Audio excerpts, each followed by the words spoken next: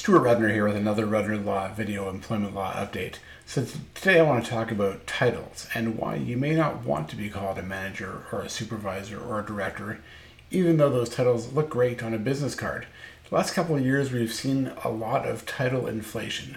All of a sudden people aren't custodians, they are directors of custodial services, and salespeople are no longer salespeople, they're sales managers. And the reality is these titles might seem great, and often employers use them as a bit of an incentive or a reward or a way to convince clients or customers that the person is more experienced or has more seniority than they really do. However, some employers also use these things in order to try to deprive people of their statutory entitlements, such as overtime pay. So the reality is that every jurisdiction in Canada has legislation which provides for overtime pay, but it has exemptions. Exemptions are not based upon how you're paid, contrary to popular belief. Even if you're paid by salary, you're entitled to overtime pay unless you fall within one of the exempt categories. And the most common exempt category is a manager or a supervisor. That's why it often pays businesses to call someone a manager and then say, you're not entitled to overtime. So for employers, I give you this warning. Just because you call someone a manager or a supervisor or a director doesn't mean that they are for the purposes of overtime pay.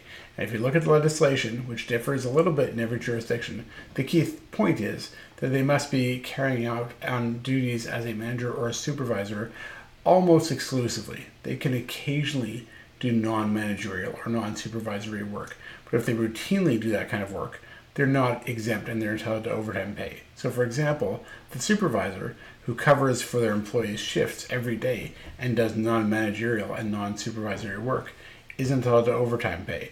So there's a warning for employers that you may be breaching the employment standards legislation if you don't give those employees overtime pay.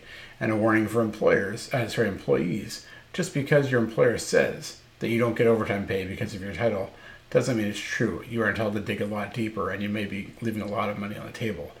The other way in which this becomes important is when it comes to looking at severance pay.